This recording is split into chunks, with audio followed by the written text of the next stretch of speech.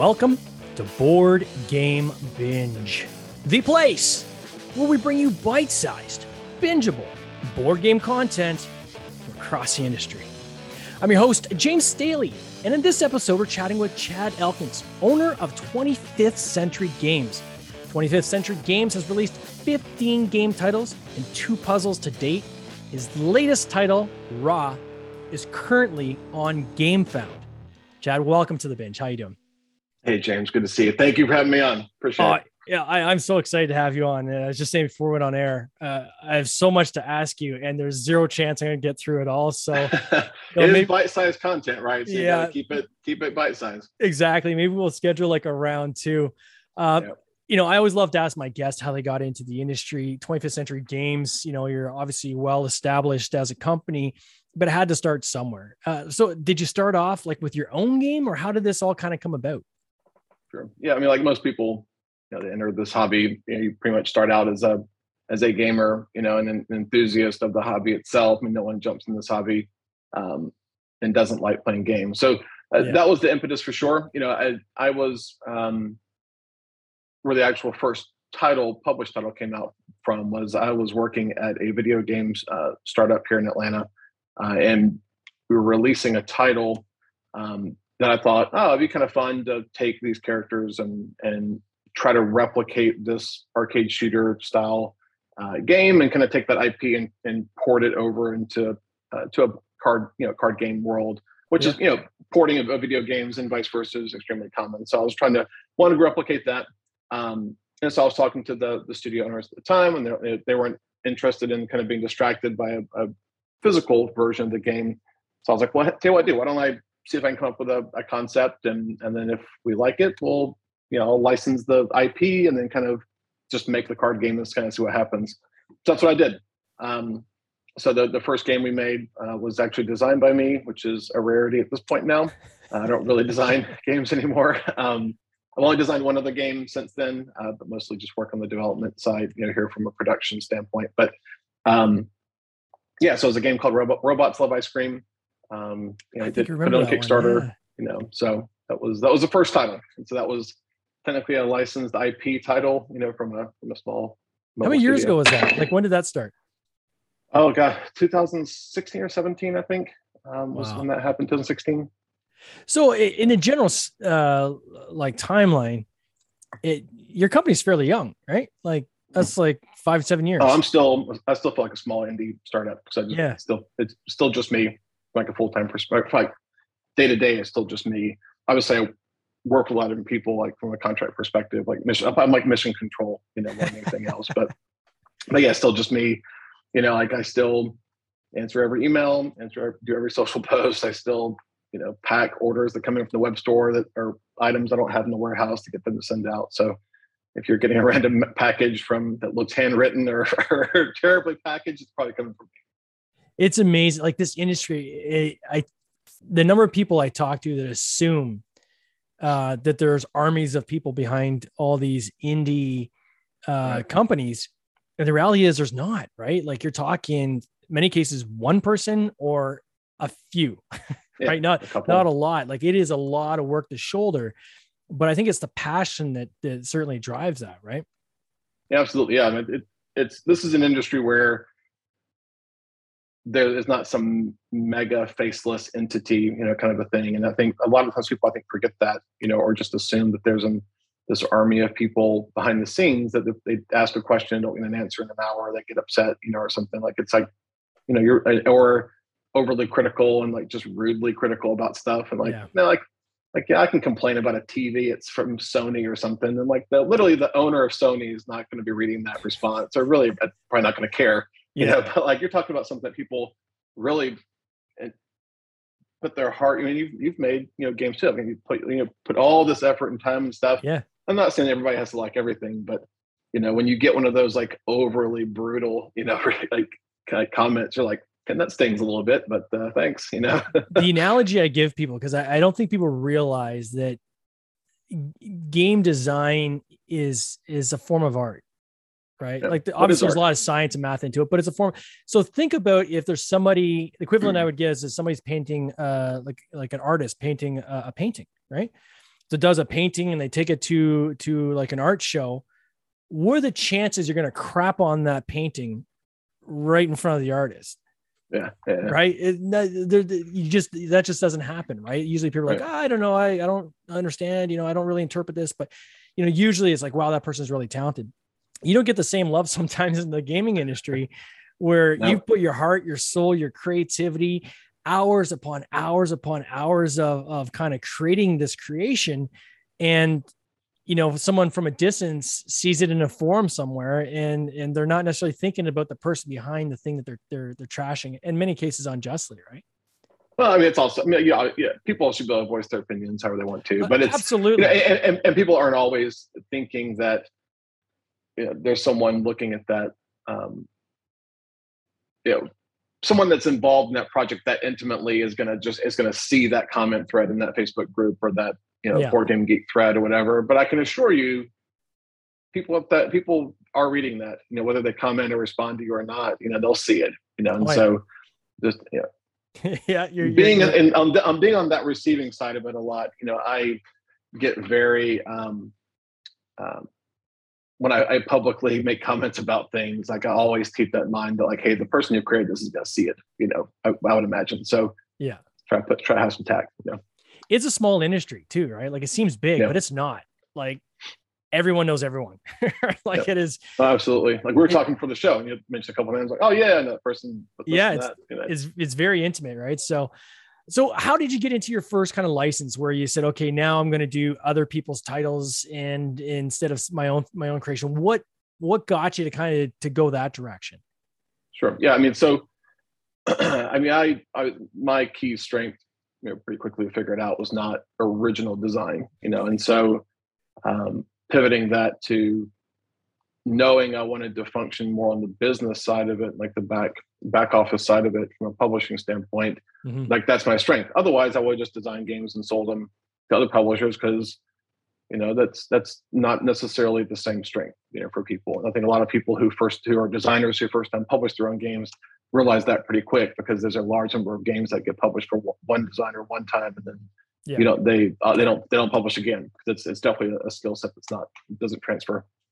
But that was mine, and I enjoyed the development process more than anything else, like the component production aspect of it. Like how are we going to take this design concept and bring it to life? And I like working with the art side of it. Not obviously I can't draw with a damn, but I like working with artists on the art side of it and working with art director and graphic designer and trying to frame out what that UI and that UX is going to look like.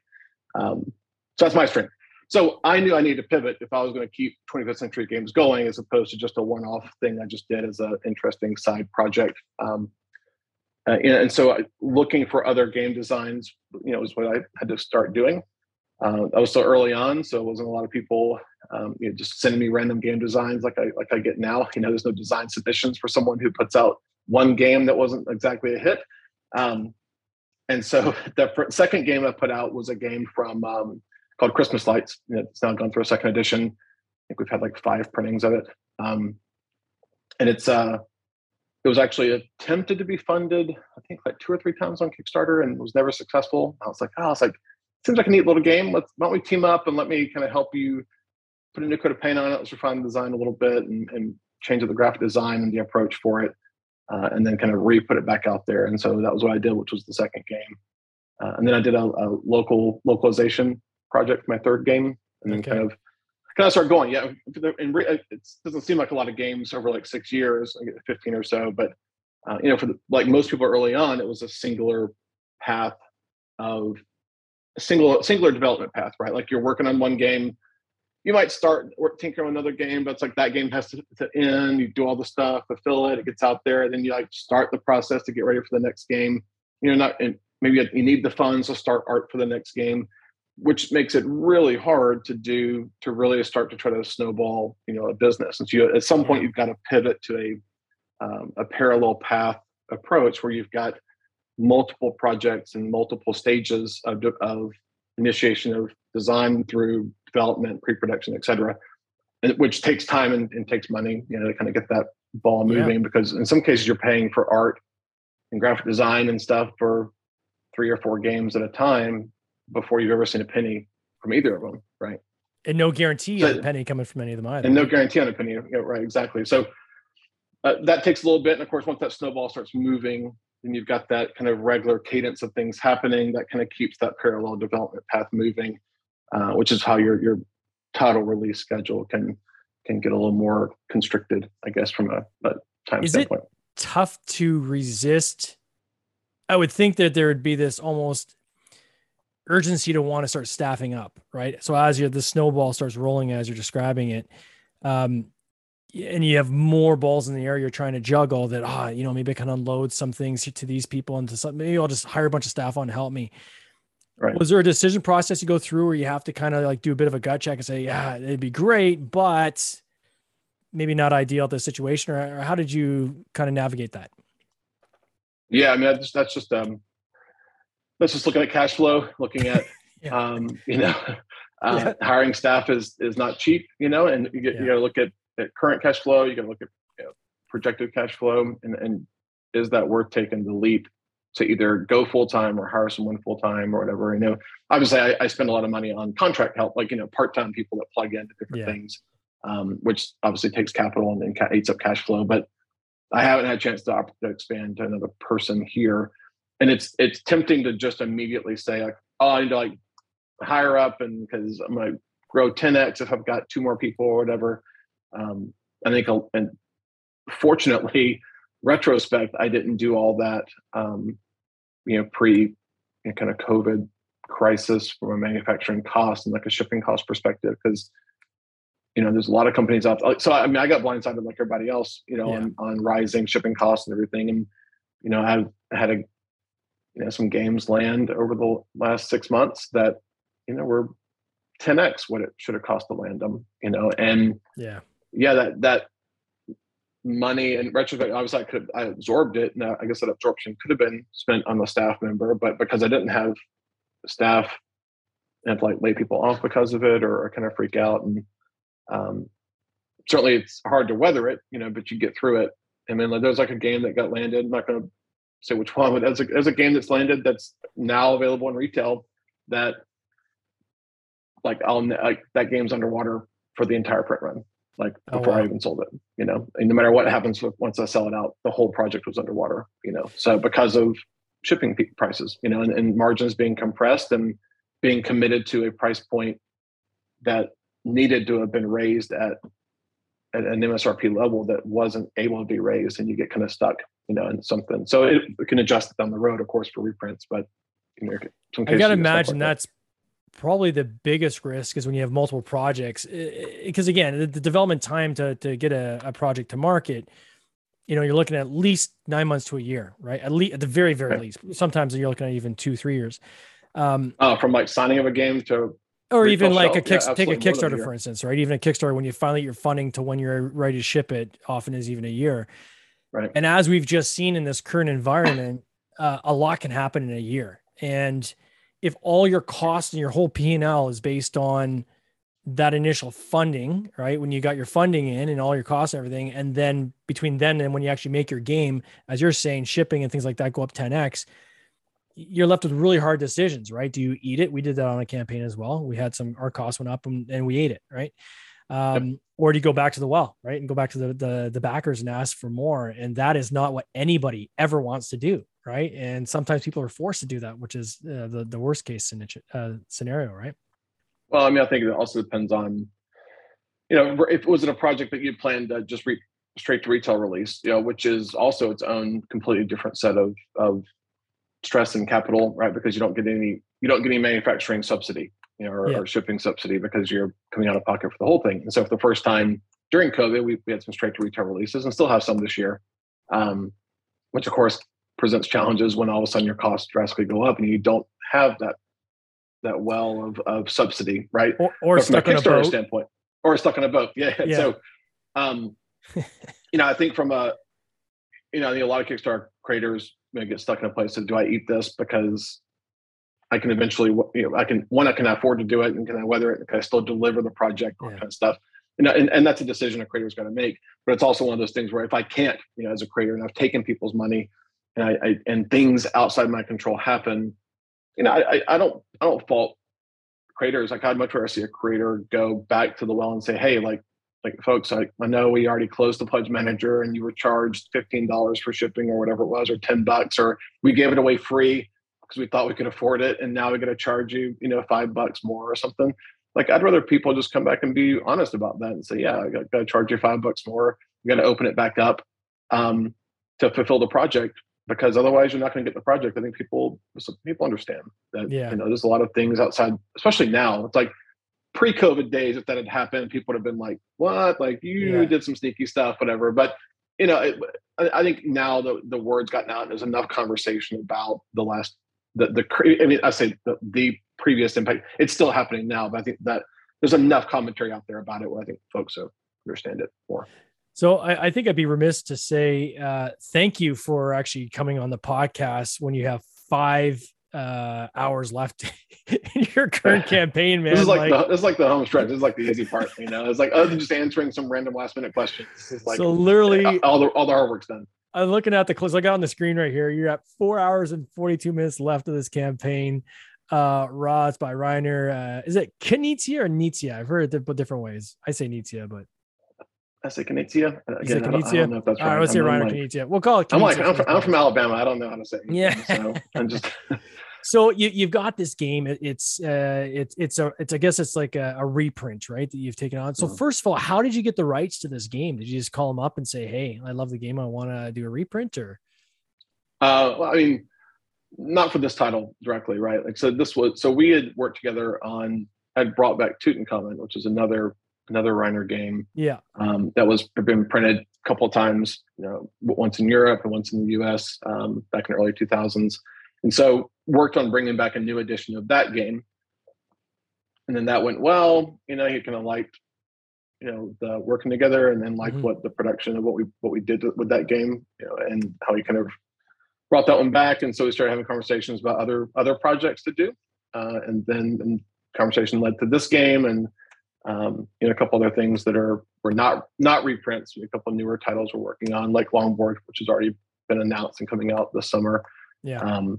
But yeah, it was it was a progression. Like, I definitely would not have been able to jump straight to Raw, which is certainly one of his probably top 5 games that he's made.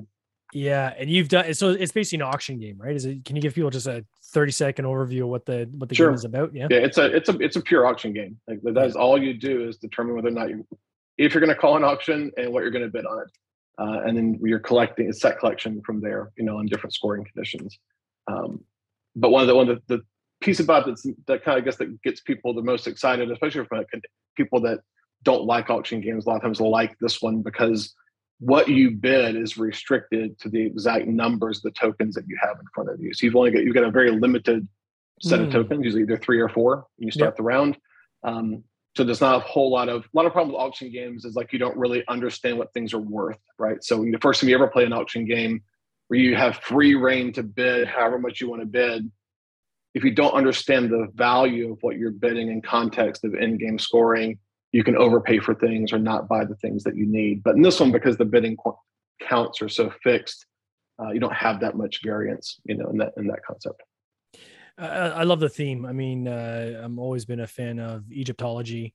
It's one of my favorite topics. I mean, I geek out over that stuff. Often we'll just read the most recent stuff in archaeology magazine about what's coming down and what they're investigating in Egypt. So that attracted me to the game just out of the kind of off the get-go. And then when I started digging into what you've done here, especially with the deluxe, can you talk about the deluxe? Because, man, it is pretty slick what you guys have come forward with. Yeah, so the deluxe is purely component upgrade. Like, there's no gameplay variance, which I don't do between editions, right? So this is a purely just if you want a different tactile, kind of gameplay experience. Yeah. So there are 180 auction tiles in the game. We have upgraded all of those to wood. So they're all 5mm wood. We're doing like a really kind of a very small cross grain. This is like almost like mini plywood. So it's like multiple layers of essentially plywood. Which is good because it's less resistance to breakage, because the tiles are pretty good size, like diameter wise. So if you were to drop one, if it was like a solid piece of wood, you might crack that along the grain line. If you had a really large meatball or something, you could see that happen if you drop Sure. it. But because these are so large, we wanted to make sure that we didn't have that issue. So we want like a pretty nice quality cross grain plywood, which is the same wood we used, same style wood and supplier that we use for Garden Bell, which is another game that's coming out soon that we went with, have very large wooden tiles. So we did the same process there. And we're doing like this cool, like a heat transfer film concept. So you get really rich textured art on it, not like a screen print. It's kind of like dull and, kind of grainy. This is like very full color. Yeah. print. Full art color. Yeah. It's like really no different than looking at it on a piece of plastic or kind of card. Right. And then the tokens, talk about the tokens, man. So the metal coin's interesting. So in the cardboard edition, the metal scoring tablets, which are metal in the game, have two sides to them. One side is a solid, but it's a silver, and then one side is gold with a color. It's for 1, 2, 5, and 10 points, different colors for each. So what we did was I wanted to replicate that as close as possible to the deluxe version. So we're actually doing a dual, it's like a dual plating coin where one side is one half is silver, and so it's a washed silver. Then the other half is gold with soft enamel accents for the coloring piece. So, and there's 80 of those in the game. There's 180 of the wooden tiles in the game. I got on screen. They're beautiful. I mean, I don't want to understate how nice these look. And people people think about like every single one of those coins is basically an enamel pin. If you think about it that way, because it's literally metal and enamel. And people are like, "Oh, the deluxe is $80," and I'm like, y'all don't even realize what 80 soft enamel essentially coins cost, because it's not like it's just metal where they're just pressing it and going, like they're letting the soft enamel, hit those. But yeah, I've never seen that done before on the dual plating, like two different sides, like different silver and like a gold. And certainly haven't seen that level of enamel like in a standard coin, in a game. Oh, I love it. Can you talk to us about GameFound? So your decision to go on Game, this is your first title you've put on GameFound since they've opened up the beta. Why did you choose GameFound? Yeah, so I've always been following the GameFound, launch and like their initial first few campaigns, and it was extremely closed as an alternate source of Kickstarter, right? And really curious about it because of the way that they've built up. Obviously, their pledge manager to build the base, and then they kind of use that to kind of leverage into the front side. So I was very curious, right? At that time, I was having to make the decision. Kickstarter was having some of their issues with some PR stuff around, around crypto and all that stuff, right? And so there was already some waning, like people losing interest in Kickstarter and wanting alternatives. So honestly, I think GameFound was in the right place at the right time to take advantage of that and escalate their growth for sure. So I was curious about it. The problem with if you make the jump or not as a creator, one, I'd obviously built up the followers and everything within Kickstarter. So you have that natural Kickstarter kind of engine already built up. Jumping ship, you lose that, right? The problem is you also can't A/B test your decision. Like it's not like you can run them on both and see which one works out better, and you're kind of stuck with that choice. Raw was one that like I could have made that choice later, and probably would have to try it out on a future game. Yeah. But with Raw coming up, I was like, you know what? I was like, people are going to buy Raw because it's extremely well known. It's a new edition. It's been out of print for a while, hard to get. I was like, Raw is almost going to have its own following that's independent of 25th Century Games. Like that's just people are going to back it regardless what brand name is on that. Obviously, as long as it looks good and the price is right, all that kind of stuff. So I thought from a risk standpoint, making the jump to GameFound with a title that was well known, I knew was going to look good production wise. Everything I thought was the least risky. Now that said, if it was on Kickstarter instead, would I have raised to 15% more, 20% more? Who knows? Like you don't know. That's so. So that was the decision. I mean, obviously, it didn't impact it at all. The GameFound folks have been great. Yeah. Worked a lot with them, and actually when they announced the Raw campaign is when that campaign, I think like 5 others were kind of part of the announcement that they're opening it up into public. Yeah. So obviously that helped get some attention, and they've been great to try to help support it and push it in other areas in their newsletter and stuff. And so, that I never got from Kickstarter, right? Obviously, Kickstarter has their own kind of embedded exposure pieces, right? Like you see an update, they'll drop in some of their campaigns. You get an email, they'll embed some of their campaigns. But no one from Kickstarter was ever reaching out to you and saying, hey, like, we're going to go spend some money here to help you out. Like, you want to add to that, you want to do this, you want us to help you here or that. Like, that level was never there, which has also been very impressive with what I've seen so far from the GameFound folks. Yeah, I mean, in full disclosure, we've got a game coming up called Planting Evidence that we've decided to try on GameFound. We've mentioned on the podcast as well. And part of the things that really attracted me to this platform was, unlike on Kickstarter, where it's becoming harder and harder for new publishers who are coming with their first game, individuals, to kind of cut through the clutter and have any kind of exposure without paying for it, is getting tougher and tougher on the Kickstarter platform, I found. So like you, I wanted to test this platform to say, well, let's see, can we carry some people over? We had used it as a pledge manager. So I knew that I had a good chunk of my backers were already had accounts created on GameFound. But what blew me away was just the one thing that always frustrated me on the Kickstarter platform was the lack of visibility until you launch. Yep. Right? You get a thumbnail. You don't get any, for those who don't know, there's these tags you can create in the background. So if you're running an ad, you can attach a specific tag to it so you can measure your success and really kind of manage it by measuring it, right? Understanding which activities are driving your pledges. Well, none of that activates until the campaign actually starts, right? The minute you hit go and you're scrambling to go create codes and whatever. Yeah. Yeah. The first 12 hours, it's chaos. GameFound gives you exposure to all that up front. GameFound allows you to give a draft version that you can make public to everybody, so everybody can see what you have to offer weeks before you actually launch. Yeah, you can choose how much of that page you want to expose. You can expose one block, but not another. So you don't have that flexibility. And the tag one, I think we'll probably do a video on this alone, because that one caught me off guard. Is that I was shocked that you have access to the tags immediately. Like, I can create tags now for a campaign that's not launching for another 3 weeks. Yeah, you can start pre-marketing. Right? You'll run them now, and it'll store it, and then once that backer backs that followed the page, it'll attribute it back to that first tag. Yeah, and then which is great. And then the incentive was the other one that kind of thought was cool, is that they're just to follow a campaign prior to it launching. If you just want to say, I'm going to kind of like Kickstarter has, where you have your thumbnail and people can follow you and be notified when it goes live. GameFound has something very similar, but they actually have integrated incentives that are clicks of a button. So if you want to offer a couple dollars for somebody to follow, they get off the game if they follow you, or they get a special something, like some kind of incentive just for being a follower prior to going launch. That helps grow that followership in a very organic way. So although you have a smaller audience, the audience that are kind of tapped in are tuned in pretty deep, right? So time will tell. I think we're the first.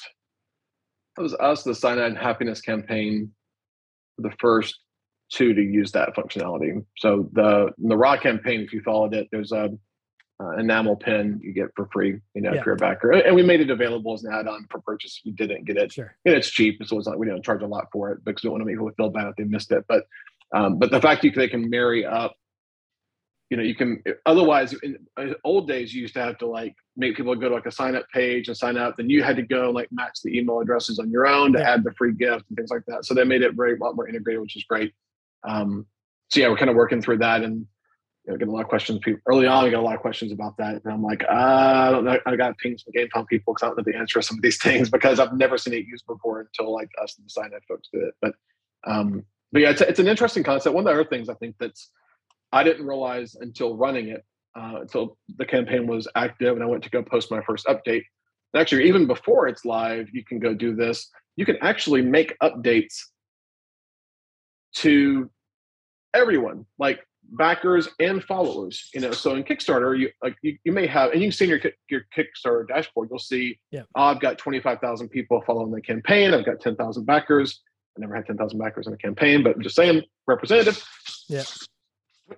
But you can't contact the 15,000. But Kickstarter would do that, of course, at the 48-hour mark, the 24-hour mark. You kind of get those notification alerts, but you can't talk to them. So what's cool about the new GamePhone campaign, I think, is it's a fantastic feature. It's probably my favorite one of everything I've seen so far on the GamePhone side, is the fact that when I send out an update, it goes to every single person following it or backing it. I think you can choose an option to like just go to backers, I think. But honestly, while a campaign is live, why would you, right? Like it's a one more way I can touch and get in front of, like, hey, this campaign's still going on. These are the things that are happening. Like, if you haven't joined, come on in the fold, you know? That piece alone, I think, is one of the best things about GamePhone. I didn't even know that. So I mean, that's there you go. There too. Yeah, it's like no one talks about that. I'm like, this is like the best part. You know? Yeah. Oh, so cool. So you must have, this is wrapping up obviously soon. And I think you guys mentioned you have another title kind of on deck that's coming. What is that title and when's it coming out? So I'm trying to figure out now what's going to be next. I'm trying to sort out. So crowdfunding versus retail. So straight to retail. Well, coming up next on retail wise, we've got a few games this summer. 2 of those are straight to retail. One of those is actually, what's today? 25th. Let me back up one more step. Next week, we have a straight to retail release called Sunny Day Sardines. It's a very small little mint tin, sardine tin game. Okay, yeah. Very, very simple little order fulfillment game. It comes out next week. That's also straight to retail. That was a game I picked up off a Game Crafter. So I found it on Game Crafter, and I was like, "Hey, this is a cool little game. Like, let's make it for retail." You know? Yeah. And so that one's coming up next. And then this summer we've got a few straight to retail releases. One of those is Longboard, which is another Reiner game, and then Green Team Wins, which is a party game. We're gonna have both of those at Origins. So if you're at Origins, come by the booth. We'll have advanced copies of Green Team Wins, which is by Nathan Thornton, who did Medium. As well as Longboard. And then, of course, Gardenbound Blazon will be fulfilling soon, which is our previous 2 crowdfunding campaigns. Those will be out later this summer. And then, that's like the most near-term stuff. Got a few other things that will be coming out in the fall that are straight to retail.